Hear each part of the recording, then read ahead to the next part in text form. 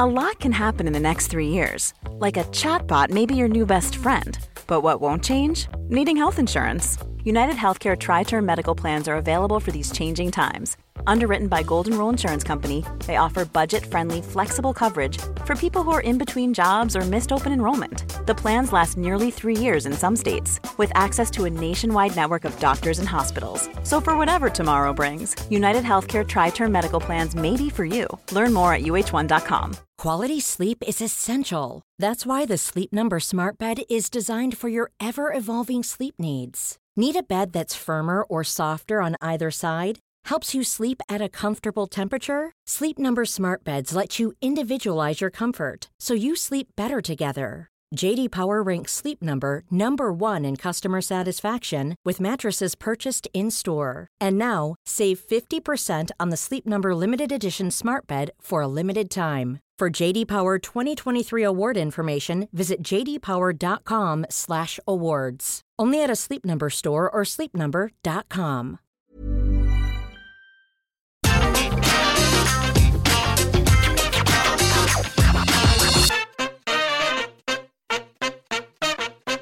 But if you like wrestling rumours, do I have the wrestling rumours for you? Because over the last 24 hours, there have been a bunch of reports that apparently both CM Punk and Daniel Bryan are going to sign with AEW. And straight away, everyone's like, oh, what's going to happen to the numbers? What's going to happen to the competition? We don't have to care about that. We are just one human being, one entity, watching wrestling on our TV screens. And if that did go down, I know I would be having more fun than somebody playing Nintendo. So the best thing that we can do is just take it easy and see how it plays out on all of these programs, because you just never know. But it's always good to anticipate, because that's what life is all about. So we shall have to wait and see. But before then, we did have another episode of AEW Dynamite Fyter Fest Round 2. But was it any good, or did it suck balls? Regret saying that, but let's take the finger of power and give the good bits an up and the bad bits a down.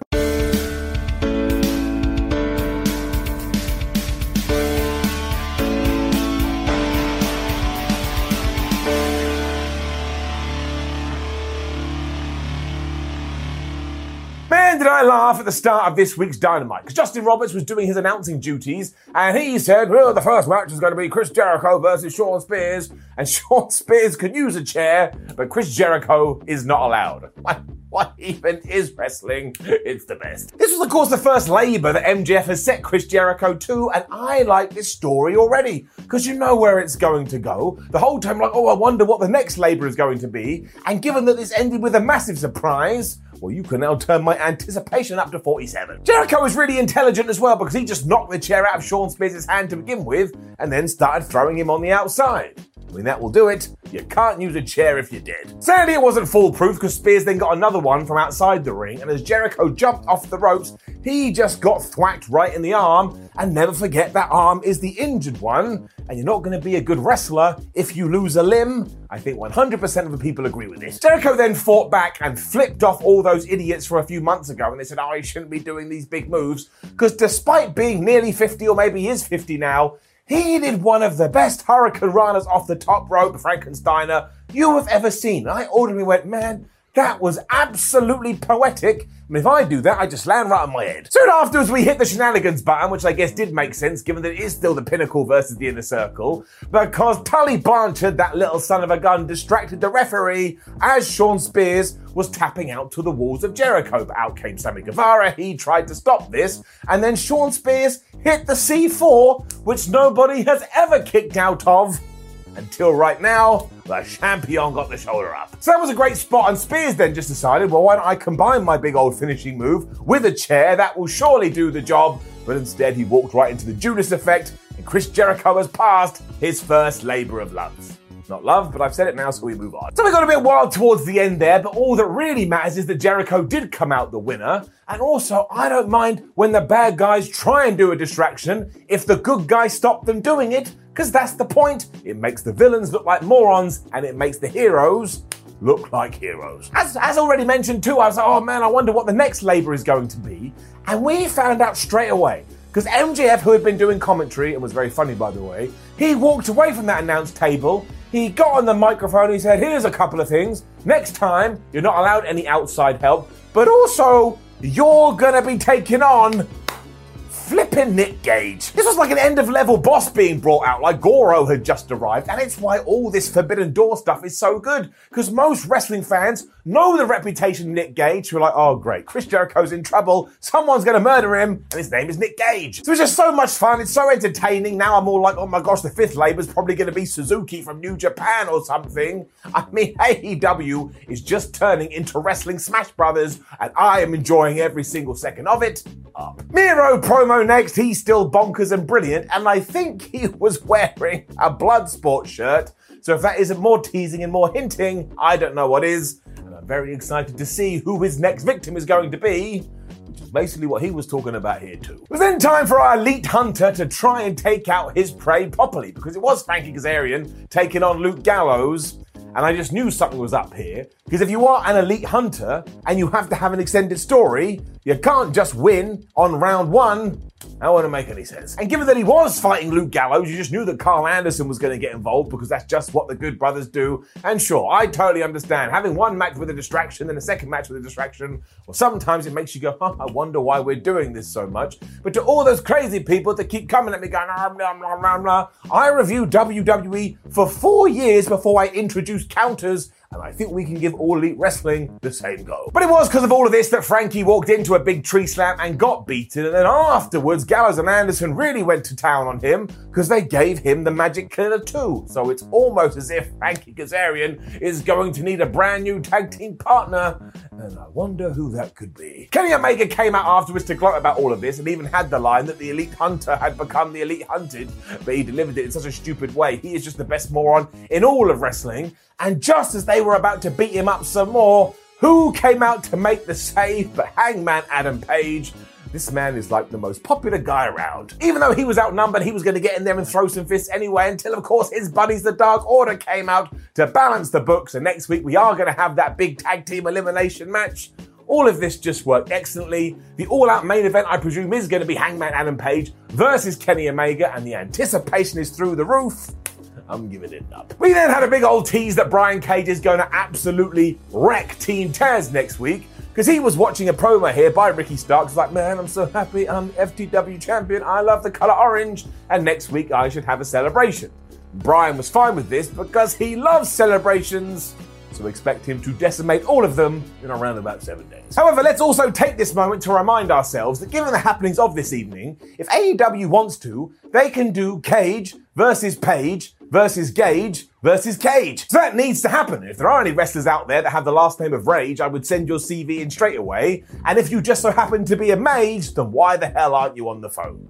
And yes, I know, I'm a massive idiot. Darby Allin was then taking on Wheeler Yuta, who, yes, still has the best name in all of professional wrestling. But I want to take this moment to go on a slight tangent and just say, I love Sting. Because here we have a dude that has done it all. He's a bona fide legend. He's a multiple-time world champion. He could call the shots and do whatever the hell he wants to do. But instead, he looks at modern-day professional wrestling and he just absolutely gets it. And what am I talking about? Well, because the Stinger and Orange Cassidy were on the outside supporting their respective teams, they got into one of Orange Cassidy's, well, I can't be bothered kick battles. And Sting was just absolutely tremendous. He even did his, whack on the chest taunt, like he couldn't even be bothered to get out of bed. So I was just sports entertained. I don't really like to use that word, but I do because it makes me chuckle, and it just makes me like Sting even more. One of the best ever. And the match back in the ring was really good too, especially Wheeler Yuta, because he's getting really smart. He knew that Darby Allin had a bad mix section, given that he decided to throw himself through a coffin last week. So he was like, all right, well, I got a bunch of tools in my arsenal, and I'm just going to aim it at your tum-tum. He was never going to win though, because that would have made no sense. And eventually Allin not only hit the stunner, but he hit the coffin drop, and he got the 1, 2, 3. But I will tell you this, I don't know what it is about my man Wheels. I just like him. Plus he has a damn good beard. And for that, and because of the match, and everything before that, it's getting it up. Blade also attacked Orange Cassidy afterwards with the brass knucks, as they are going to have their match later. We'll talk about it when we get there. Because before that, we had Britt Baker versus Nyla Rose for the AEW Women's title, and fair play to everybody that has been involved in this, because it felt like a big deal to me, because they've given it time and they've given it space. To the point, I was surprised that it was going on here. I thought it would start the show or end the show, although by the time we did get to the end of the show, we found out why.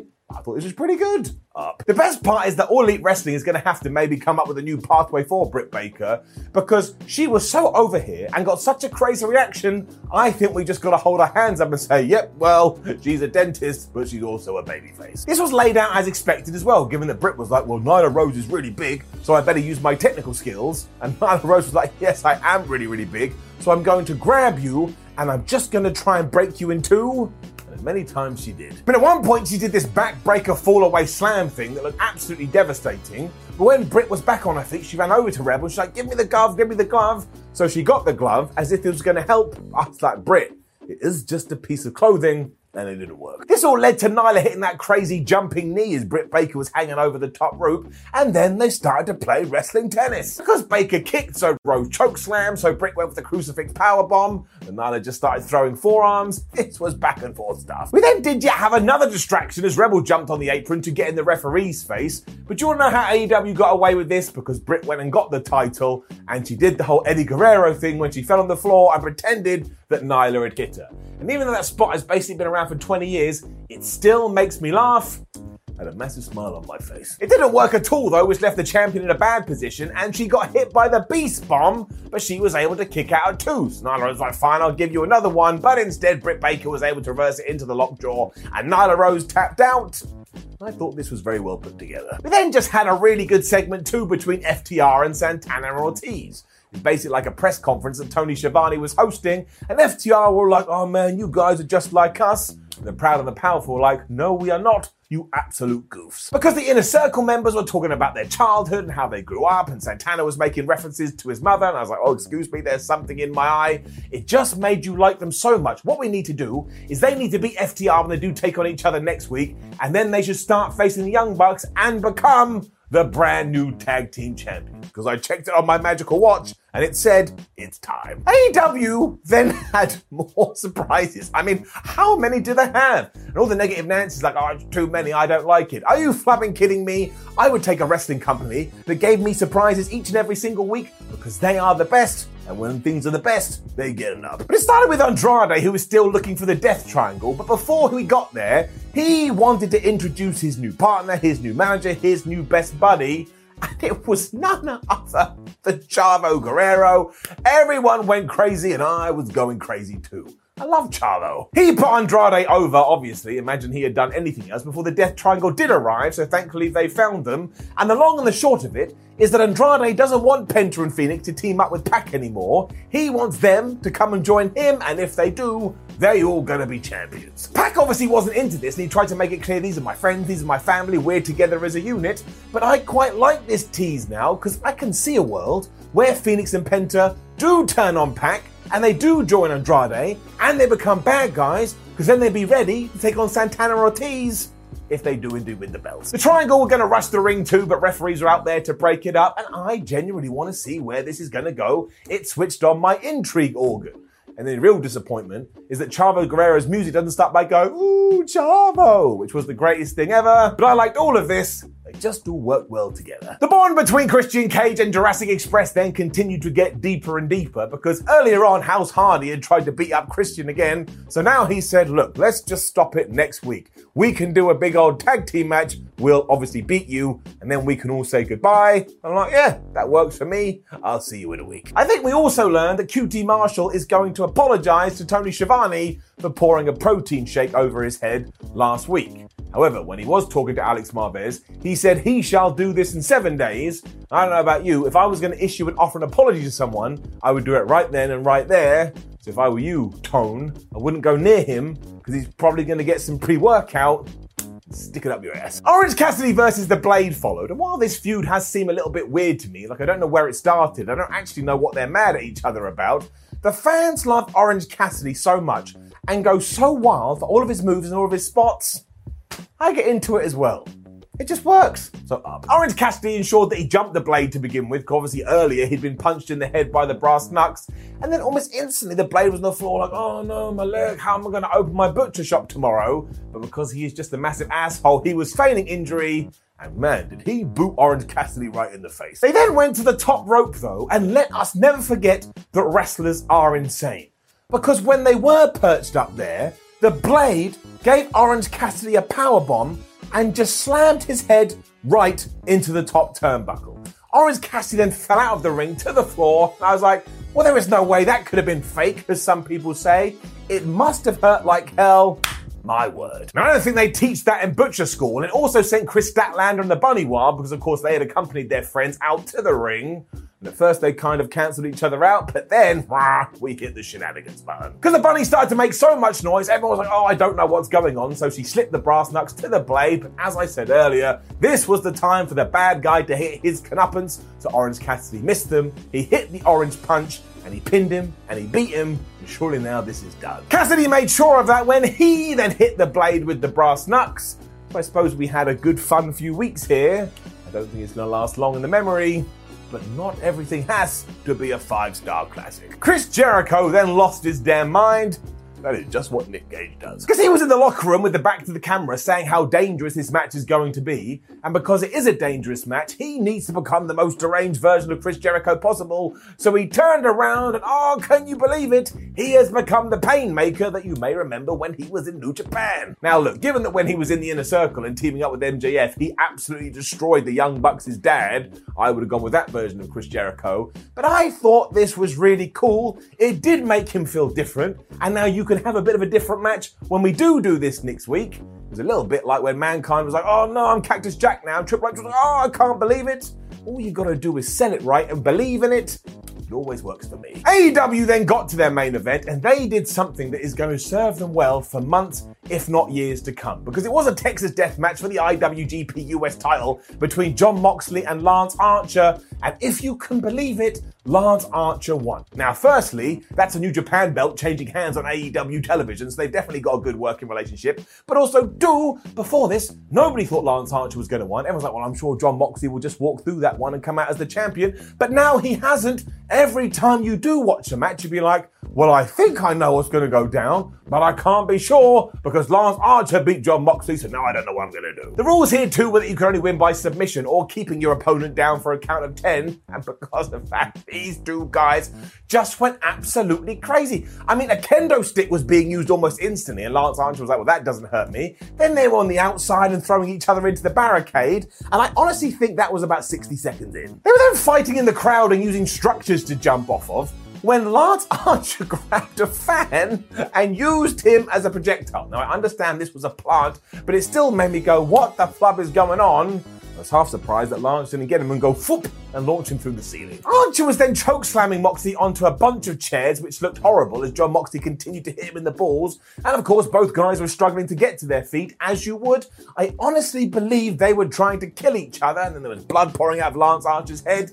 This really was a terrific match, and these two guys just have great chemistry. You just knew that something ridiculous was coming, so for the second time in wrestling this week, the fork was back. Why are we so obsessed with the fork? But this one may have been even worse because they were basically stabbing each other in the head like they didn't realize that if you take a metal spiky thing, it's really, really, really going to hurt. This was the worst too when Lance had it, because he just had Jon Moxley and he honestly went blah, blah, blah, blah, blah, blah, blah, like it was a machine gun. And then we had a barbed wire board that was just thrown into the mix. So Lance Archer grabbed Jon Moxley and he chucked him through it. And surprise, surprise, that was the end. Mox wasn't able to make it to his feet. But the commentators were great here too, because they were like, well, I think he could be dead. But also, he's not able to get up because his skin is stuck in the barbed wire. Flub me it was. This sent me and the fans loopy because again, you just didn't expect it. And then there was more. Because earlier in the evening, we had been shown New Japan's Hikuleo, who I think may be the son of Haku. So I just want to say he's the greatest person ever. I don't want to get into that again. And this dude is so tall, he made Lance Archer look small. And next week, those two are going to fight for the IWGP US Championship. Are you kidding me? Which brought us to the end of another Dynamite, and they are just on fire right now because it's here, there, and everywhere, and it's like an emotional roller coaster. And really, right now, wrestling all over the shop is on fire because this was great, and SmackDown was great, and Money in the Bank was great, and Raw is Raw, but it's always going to be a 3-hour wacky wrestling show. I am having a fabulous time as a wrestling fan, and overall, I'm giving it an up. Hey, it's Paige DeSorbo from Giggly Squad. High quality fashion without the price tag. Say hello to Quince. I'm snagging high-end essentials like cozy cashmere sweaters, sleek leather jackets, fine jewelry, and so much more. With Quince being 50 to 80% less than similar brands. And they partner with factories that prioritize safe, ethical, and responsible manufacturing. I love that. Luxury quality within reach. Go to quince.com/style to get free shipping and 365-day returns on your next order. Quince.com/style. Mom deserves the best, and there's no better place to shop for Mother's Day than Whole Foods Market. They're your destination for unbeatable savings, from premium gifts to show-stopping flowers and irresistible desserts. Start by saving 33% with Prime on all body care and candles. Then get a 15-stem bunch of tulips for just $9.99 each with Prime. Round out Mom's menu with festive rosé, irresistible berry chantilly cake, and more special treats. Come celebrate Mother's Day at Whole Foods Market. When you make decisions for your company, you look for the no-brainers. If you have a lot of mailing to do, Stamps.com is the ultimate no-brainer. Use the Stamps.com mobile app to mail everything you need to keep your business running with up to 89% off USPS and UPS. Make the same no-brainer decision as over 1 million other businesses with Stamps.com. Use code PROGRAM for a special offer. That's Stamps.com, code PROGRAM.